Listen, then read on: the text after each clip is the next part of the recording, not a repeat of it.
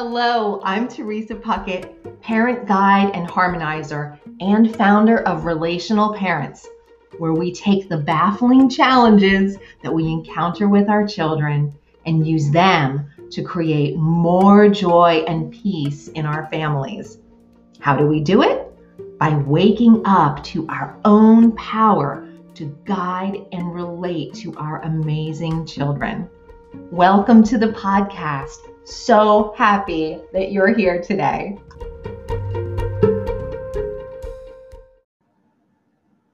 Hi, I'm T, and I'm so happy to be here with you today talking about gratitude. And I think everybody pretty much recognizes gratitude is a great thing, it's a good thing, etc. Just as the holidays are approaching, I start to think more about gratitude. I know the US is not the only country that, in the months up to the holidays, as part of the holiday season, there's a Thanksgiving type of holiday. And so we're coming up to that in the US. But I wanted to talk for just a few minutes in my experience. So back when I was in my 30s and even my early to mid 40s, I worked with a lot of coaches in different businesses, different mentors. And of course, gratitude, yes, it's wonderful. It's wonderful. But when I was back then, my own attitude was, yeah, it's really great. Thank you, thank you, thank you. Where's the more? Thank you. So where's the more? And that was really my attitude. Thank you. And with my hand out, the next second was my energy. And we're going to transcend that, or at least I want to talk about the fact that gratitude really does transcend that. It's such a powerful, powerful energy that when you're like, yes, thank you, you don't have and there's no other intention, right? Yes, thank you. Love that. That actually is energetically inviting of more. It really, truly is. We don't have to be there with our minds. And in fact, it gets in the way if we're like, yes, please, more, please. That's not what it's about. That's almost like strangling the gratitude energy, the energy of appreciation, because there's an ulterior motive behind it. And when we truly can let go of that ulterior motive and let go of the desire piece, then gratitude becomes very, very powerful and transformative. Really, it really has the power to transform our lives. And actually, next episode, I'm going to go into more about practices that we can commit to and pick one. I'm going to invite you to pick one, like a candy store. It's going to be like a gratitude practice store. And I'll talk about a lot of them, and you might get a totally different idea as a practice. But for right now, I'm going to share with you a couple of things that really helped me to approach this idea of gratitude and this energy of gratitude very, very differently. I'm going to invite you to just take a deep breath. And if you're not driving, then you can close your eyes and just let it go and kind of soften your body somehow, whether it's your shoulders, your neck, or your muscles in your face, just to let something else in, right? We can relax a little bit and let something else in. So there are a lot of books written about gratitude. There's some really powerful ones. I'm going to share one of my favorite ones towards the end.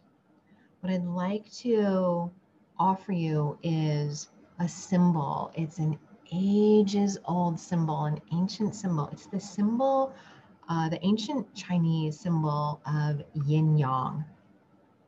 And if you've seen it, then you know what it looks like. And if you are kind of like, oh, I've heard of that, but I don't really know what it looks like, picture a circle, and then there's kind of like an S shape inside of the circle. Perfect symmetry in the S shape, right in the middle. And the top of the S and the bottom of the S are touching the circle at the top and the bottom. And so it looks almost like, to me, it looks like two tadpoles. And one tadpole is black and the other tadpole is white. And the white tadpole has a small black circle inside, like almost one eye. And the black tadpole has a white circle like the eye. And so if you think about yin yang and the white inside the black and the black inside the white, right? Like there's always a seed of the opposite inside of everything. Okay, so just sit with that for a second.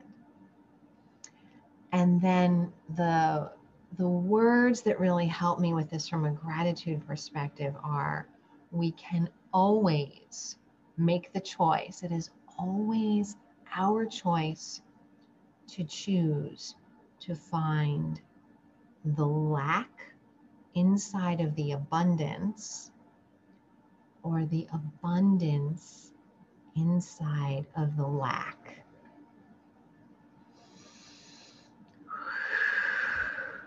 And when I really got this, and it took me a long time. I would hear about gratitude, like I told you, for years and years, like decades, right? I mean, lots of decades, because I'm sure I learned about, my thank you prayers, right? When I was really, really little. But still, it was kind of like, for me, there was like the thank you prayer and the petition prayer, like, thank you, and can I have some more, please? Thank you, I want some more, please. And we're just going for the thank you and the appreciation and the gratitude here. Finding the abundance inside of the lack. So, like if I said, or if someone said to me, like find your gratitude for your body, your physical body, and everything that it does for you, and your spine. Like just think about everything that your spine and your nervous system does for you, right? Like if you're looking for the lack inside of the abundance, and if you're me, you could say, well, yeah, that's true, but gosh, like right in my sacrum, there's some tightness, and I don't know what that is. And I could choose to focus there, right? And go right for the lack inside of the abundance. Or even if I was focused on my sacrum, I could say, wow, there's something there for me. And thank you for, in spite of whatever that tightness is, the ability to walk and sit and run if I want to, and do yoga and really be mobile in spite of whatever that is there. Thank you. So finding the abundance inside of the lack. It is always, always our choice. And it is only our own limiting beliefs that have us thinking like, no, there's like, really, this is what it is. It's scarcity for me. Like, you don't know. And this is what, I don't know how many of you have heard of you've heard of Albert Einstein, but heard the quote from Albert Einstein. I didn't know for the longest time that this was from him, but the quote goes that there are two ways to live. One where nothing is a miracle, and one where everything is a miracle. And that's from Einstein, right? Like he was a brainiac. He was brilliant. Like things came to him, like things that not, wow, I'm so grateful. Never would have thought of all of those things, and made all those deductions and theories, and so much came through him. And he had that I'm going to say foresight, but that knowing to say something so powerful like that. You can live as if nothing is a miracle or as if everything is a miracle, and you get to choose. So that's it for today. I'm going to leave you with one thing, and that is my favorite book on gratitude.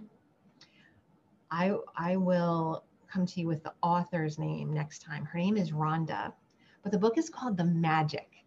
And it's like two books in one. One is about gratitude and how powerful it is and everything else. And then the second half of it is on a whole number. I think there's like 28 or 30 gratitude practices. So next time I'll come to you with some practices. Until then, have a wonderful rest of your day.